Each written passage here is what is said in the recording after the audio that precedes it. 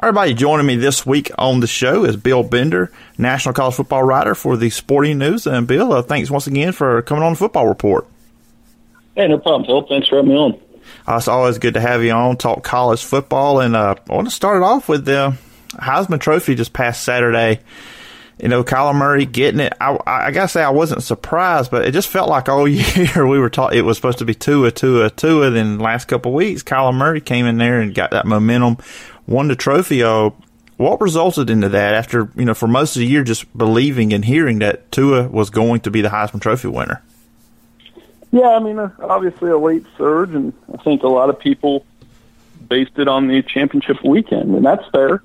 I mean, Kyler shined in the brightest spotlight, and Tua struggled a little bit. But, you know, for me, it was we picked Tua as our player of the year at Sporting News, not to be different, but we really did believe he had the best year. All three candidates were deserving, though. I can't emphasize that enough. I think between Haskins, Tua, and Kyler, you had three guys that were fully deserving of the award. There really was no wrong answer, and that made it an agonizing choice.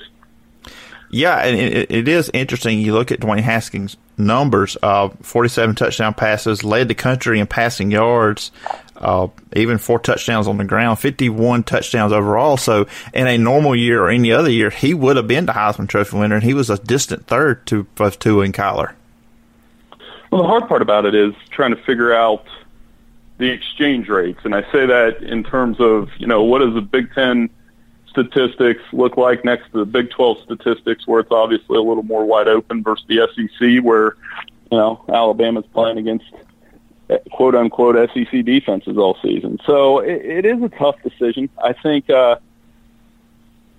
voted for Tua, but it was not an easy decision. Like, I agonized over it, like I said, and, you know, you end up voting for Tua based on, I thought he was the one player who, you know, transformed Alabama's offense, turned them into, you know, they were a 50-point offense there for a little while, close to that. And it's never quite been like that before. I think Oklahoma will score points next season. I think Ohio State will score points next season with whoever's under center. They have a system built for that. I think Tua changed Alabama's system. You know, and with Tua, and, you know, especially down here where I'm at, a lot of people weren't happy about him not winning the Heisman. I guess, you know, maybe this is a good question, bad question, I don't know. Alabama's dominance, the fact that he did not play in a lot of fourth quarters, and you're seeing Kyler Murray have to have these great games week in, week out, close games, you know, the quote-unquote Heisman moments. Do you think that could have hurt Tua as well? Maybe a little, but I mean, you know, Tua went into LSU and won 29-0 against the top 5 team, and his run was kind of the clincher. The Heisman moment to me is him not being in the fourth quarter. That was a weekly story. It really was, and you know, we're not throwing an interception all season and until November. And when you see those kind of things, obviously, again, and I'm not disparaging Kyler Murray. I won't do that. He's phenomenal. He more than deserved the trophy. I mean, he put up numbers better than Baker Mayfield. It was fun because it was a tough decision. Yeah, and, you know, that's something kind of bothers me a little bit when people some people won't even want to talk about who won, who didn't. They want to kind of disparage the other guy, you know, to make their argument. And I don't agree with these three players. I mean, too bad I can't get a 3 Heisman, because, I mean, all 3 were great. I mean, this was when I'm looking at the numbers of these quarterbacks, I just don't remember if there ever was a time when you had 3 quarterbacks in the top 3 Heisman, all this good, also deserving. Yeah, I mean, that was the fun part of it, and also, you know, the part of it that, to me, shows what a high level all 3 guys played the hardest position in the sport, and the way they did that, and it was different. Like, Tyler attacks it with extra rushing yards, great efficiency in the air, big-time numbers every single week, and playmaking skills in the pocket. I mean, the one play that stands out with me with him was the 4th down against West Virginia, where he extended the play and gets the first down and clinches the win.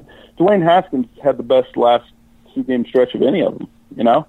Torching Michigan, torching Northwestern, and really probably deserved a little more than he got. And then Tua, like I said, it was just a phenomenon all season. And again, if you're looking for a Heisman moment, how do you top what he did against Georgia last year? I mean, that's his career moment. I don't know that he'll top that. But the good news is we get to see him play against Oklahoma in the Orange Bowl, and I'm sure they'll write a story or two about Kyler and Tua along the way. Another thing that really sticks out to me with this is Lincoln Riley, what he's been able to do at Oklahoma. I mean, Bob Stoops was doing a great job at Oklahoma. But now Lincoln Riley, what he's been able to do in back-to-back years, 2 different quarterbacks won the Heisman Trophy, Baker Mayfield and now Kyler Murray, just tremendous that the run that right now Lincoln Riley is on. Yeah, I mean, great recruiting for the program. Obviously a hot name in NFL circles, too. The way he's picked up and kind of enhanced the model of Bob Stoops is amazing, because this is a team that scores a lot of points. Is their defense an issue? Sure. But they're not going to apologize for the way they play. They're not going to slow down against Alabama or anything like that. They're going to go out and try to win a shootout, and like they did in the Sugar Bowl a few years ago. So I think Lincoln Riley's done a phenomenal job, and to have both quarterbacks do that, pretty special moment for the Sooners. Yeah, and I guess my final thing with Kyler Murray is, kind of circle back on him winning the Heisman, is the tough for, I think, at any level of football, to play at the level him and the Oklahoma offense had to play every single week. Because, I mean, you're right. Their defense it might be one of the worst defenses in the entire country. So every week they had that pressure. We got to score 40 or 50 points if we're going to win. And that was tremendous to me watching the team in Kyler Murray, that every week they were able to answer that call and play great offense every week. Yeah, I don't know if that had as much an impact on me, though. I mean, that's the other side of the ball. I mean, yeah, it turns the pressure up, but it's not as if Oklahoma doesn't have good players or better players than they had. I mean, they have the best players in the Big 12 on offense, especially guys like Marquise Brown, like Kennedy, the running back, All-American offensive lineman Ben Powers. I mean, they're supposed to score a lot of points. And with Alabama, like I said, the big difference was how that offense kind of was transformational. That's a good word to describe it, because they weren't just a 2 running back Nick Saban attack that the quarterback was there not to mess it up. And Jalen Hurts was part of that evolution, but I think Tua Tagovailoa took it to the next level. Moving on to the college football playoffs and the semifinals for December 29th. I guess first, it was 2 weeks ago we found out who's going to be playing these games. Were these for you the right 4, and did you have any feelings, or what did you think about the whole last minute trying to get Georgia in with the 2 losses? Oh, Georgia didn't belong in the playoffs. They lost 2 games. They should have been ranked behind Ohio State. I mean, I don't know why they were ranked ahead of Ohio State. They had 2 losses. They had a chance to win their game, and they ran an ill-advised fake punt that probably won't be forgotten in those parts for a long time. So that's why they're in the Sugar Bowl. To me, it was surprising that the decision was between Oklahoma and Georgia, because it should have been between Oklahoma and Ohio State. And, the Buckeyes, they didn't look like the playoff contender until it was too late. And that's why I think they made the right choice with Oklahoma. I saw some people trying to argue against Notre Dame. You're not getting an undefeated Notre Dame team out of the playoffs. It's just not going to happen. So I think both matchups are right. You could have theoretically dumped Notre Dame down to 4 and set that up that way, but I think I'm good with where they're at. And speaking of this Alabama-Oklahoma matchup, and I'm down here, Southeast Alabama, so I hear when I listen to the local talk radio, an Alabama fan saying Oklahoma's never played a defense like they're about to meet it with Alabama. Now, I'm not saying I'm picking Oklahoma or anything like that, but I like to counter their discussions, but I don't think Alabama has seen an offense and a quarterback what they're about to see in this game. And I know the whole thing with Nick Saban, you give him a month to prepare. He's pretty good at preparing his team when he gets that time. But I just look at this matchup. I don't think it is a shoe-in for Alabama. I think as maybe some Alabama fans are thinking. Yeah, I think with that, it'll be interesting. They know each other from the Sugar Bowl a few years ago, and that was a game where Oklahoma's tempo bothered Alabama. But it's hard to take too much from that, because stakes were different then. Alabama was coming off the kick 6, I believe. I think it was that year. They had a chance to win 3 straight national championships, so that game was probably a letdown on some level. Oklahoma is used to playing for national championships too. So this game is for real stakes. And You got the Heisman element in there with Kyler and Tua. You've got an Alabama team that's going to drum up the disrespect card because their guy didn't win. And I think it's going to lead to some great theater in Miami Gardens because Oklahoma can score 30 to 40 points on anybody, and we're going to find out if they can do it against Alabama. Yeah, I guess it opened up my eyes a little bit, the Georgia game at Alabama, because for at least 3 quarters, Jake Fromm seemed to have success throwing against Alabama. So maybe that's what my thinking is. I think Oklahoma maybe can challenge that Alabama defense because I think Georgia may have shown a little bit that you can throw on the defense. Yeah, Jake Fromm did. They had the good protection, too. That matters, and they have the running game behind it. And it's obviously a different style of offense, though. That's one thing to keep in mind. But, yeah, Kyler, they can get yards on anybody. I think what you want to watch in that game is the chunk plays. How many chunk plays is Oklahoma are they able to get and generate on that Alabama defense that doesn't give up a ton of big plays. And the biggest games of the year, the biggest spots of the year, Alabama's defense showed up. They were down big to Georgia. But that comeback doesn't happen with Jalen Hurts if the defense doesn't make a couple plays in the second half. So, yeah, I don't know. I think it's going to be a lot of fun watching those two teams go at it. But the bigger liability is Oklahoma's defense against Alabama's offense. That is, they have to get some stops. And the other matchup, Clemson and Notre Dame, I kind of wonder, I think Clemson has opened 11-point favorite or double-digit favorite in the game, and the quarterback you're going to at least hear about, I think, at least for is Ian Book, what he does for Notre Dame. Just what's your read on Clemson and Notre Dame, and do you see it as Clemson is just could dominate this game, or do you think it's going to be closer than what people may be thinking?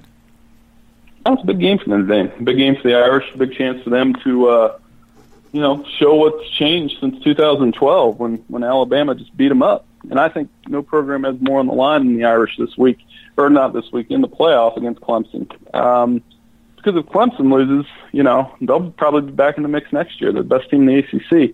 Notre Dame loses, that path to the playoffs, the committee might have some residual memories, especially if it's a blowout. So I think that's a really good game. I think what's going to matter and what I want to see and what I'm not sure my eyes know yet is how Notre Dame will do up front against that really good Clemson defensive line. They fared well against Michigan's defensive line earlier this year, but Clemson's is a little bit of a different animal.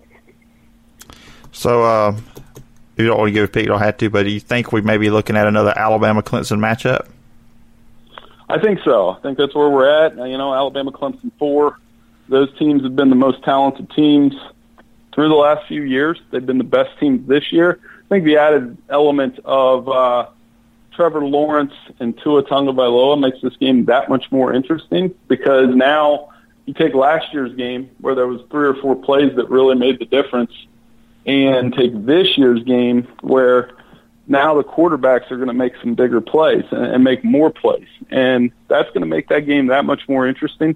Clemson, certainly capable of beating Alabama. It's one thing, that's the thing with them. They're not going to be scared. They've played in 4 straight years. They know what goes into that game and know what the level is required to go in and win that game.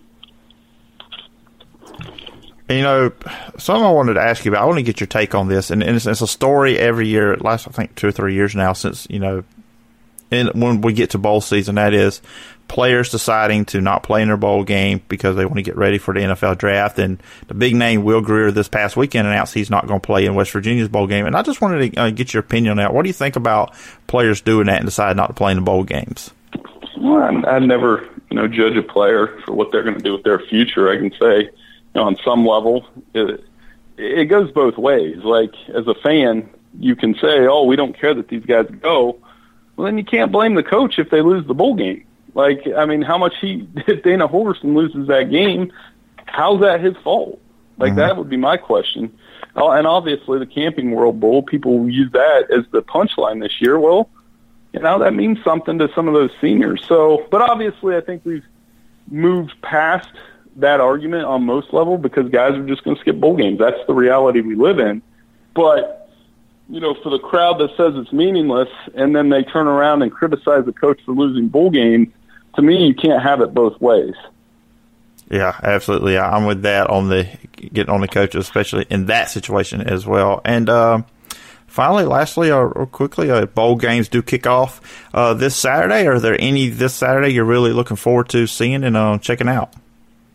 I mean, yeah, I always get off the start with whether it's a Tulane versus Louisiana. That should be fun. Obviously, Las Vegas Bowl, see Herm Edwards and see what the Arizona State Sun Devils can do against Fresno State. That's a good building block in the first year for Herm Edwards, a guy that some people were wondering what in the world Arizona State was doing. Well, now they're wondering what Kansas and North Carolina are doing with Mac Brown and Les Miles. But football coaches, some of them, they just know how to coach, and I think he's an example of one of the guys that does. Absolutely, I was happy to see him back in coaching. I think he's one of the especially motivational. Why he likes to he gets his players going. Herm Edwards, one of the best. And Bill, appreciate you taking time out and being here on the show. It's been a lot of fun talking college football with you, as always. Always glad to have you on the show. And if listeners want to follow you online, where can they find you?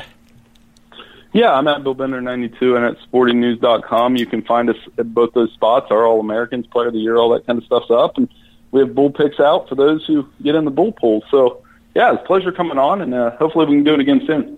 Oh, yeah, absolutely. And thanks again for coming on the show. Hey, no problem.